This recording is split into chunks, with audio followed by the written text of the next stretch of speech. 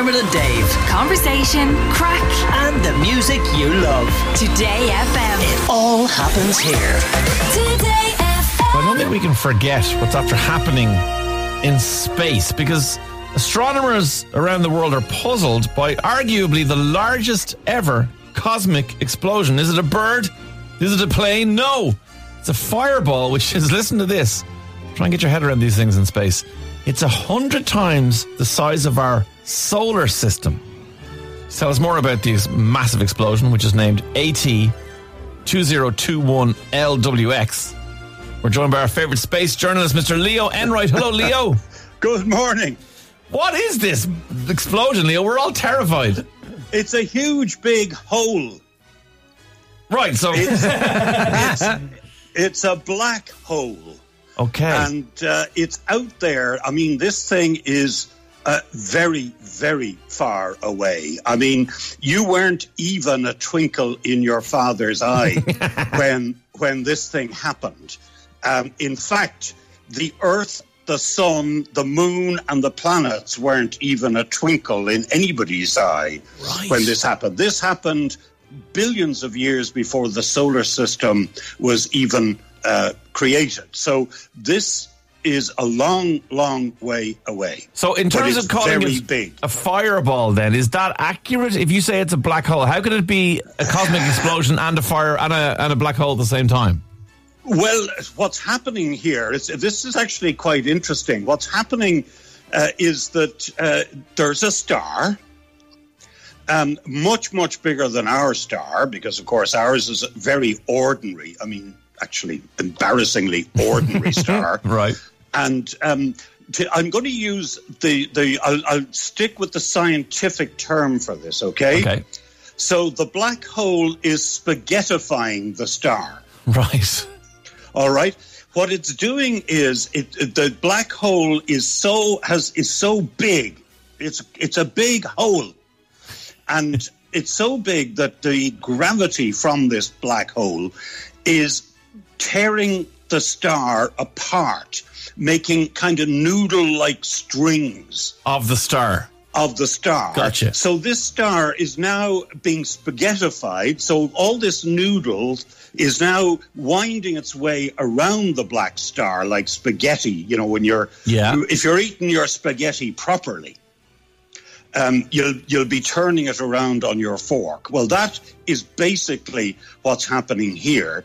And all of this requires vast amounts of energy. And at some stage, as I said, 7.7 billion years ago, the whole thing blew up. So to add another layer of complexity, what you're describing as this is what's happening, the spaghettifying of the star, whatever, but that happened 7.7 billion years ago. So we're only seeing it, It's because it's taken the light from the explosion so long to travel to our eyes. We're just seeing it now.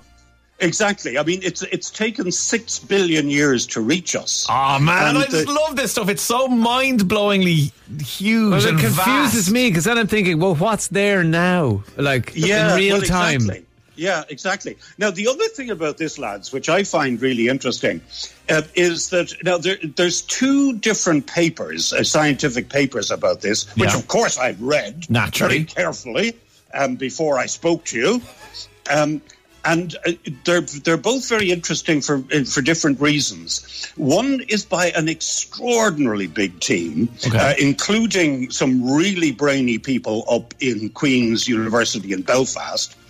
That's led by a team in Southampton who have a very, very good astronomy department. Mm-hmm. So that's a ginormous astronomy group, including people from all over the world.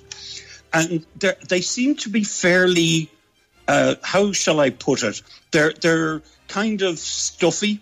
Right. All right? Yeah, that's fair. So they're up against another team from Purdue University in America. Okay? And this team has also published a paper recently about the same thing. Different aspects, but the same thing. Right. And are they not Americans. stuffy? They're Yanks, for God's sake. So what do they call it? They call it Scary Barbie. That's the name of it, Scary Barbie. That's the name of this thing. It's a bit more interesting than AT2021LWX. Exactly. So, I mean, you've got to hand it to the Yanks. They've got all the big headlines over the last couple of days because they called it Scary Barbie. Right, gotcha. The reason that they call it Barbie, by the way, there's no sort of weird, nothing weird about this. Because this thing was seen.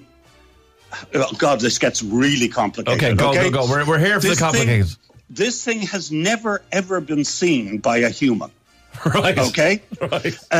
This thing has been out there in photographs that have been taken of the sky, but nobody noticed it. Okay, because it's very dim. It's not very bright because it's so far away, obviously. And nobody noticed it for, years and years and years. Nobody noticed the damn thing. And then along came the astronomy equivalent of ChatGPT. Oh, okay. Okay.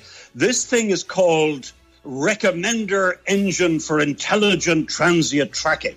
But basically, it's just they just plugged ChatGPT into a telescope. Right. And said, see what you can find. And immediately this thing popped out. Well, 100 times bigger than our solar system. You would think a human would have seen it, but no, it took the AI to see it. Okay. Exactly, which I think is absolutely amazing. It is. I mean, this, as far as I know, now I'm open to correction. I mean, it's not often I have to be corrected. Certainly not on this show, Leo. There's nobody wise enough to correct you.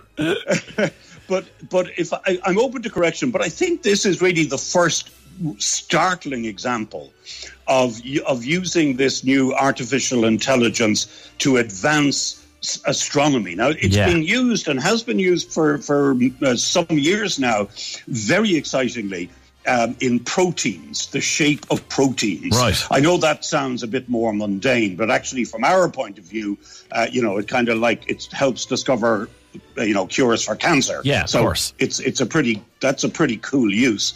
But this is really very, very interesting because it was spotted by this ChatGPT type thing on different telescopes, and each telescope gave it a different random number. So when you read these papers, you think, I mean, there's no newspaper reporting that I've seen connecting these two papers. So, you read about Scary Barbie in one newspaper and you read about whatever it's called in another newspaper. Right. But in fact, it's the same thing. Okay. It's just the Americans came up as usual with a They're just seeing merchandise possibilities to go along with this. Leo, someone has sent us a picture of Father Ted and Father Dougal in the caravan where Father Ted, that's you, Leo, has the two toy cows, and Dougal, who is Dermot and Dave, is like, the ones out there are far away, but these ones are small. Leo, as always, thank you so much for shedding whatever light you can on a giant explosion that is arguably the brightest thing the universe has ever observed. But thank you very much for explaining that to us. My pleasure. Dermot and Dave. Weekdays from 9 a.m. Today FM.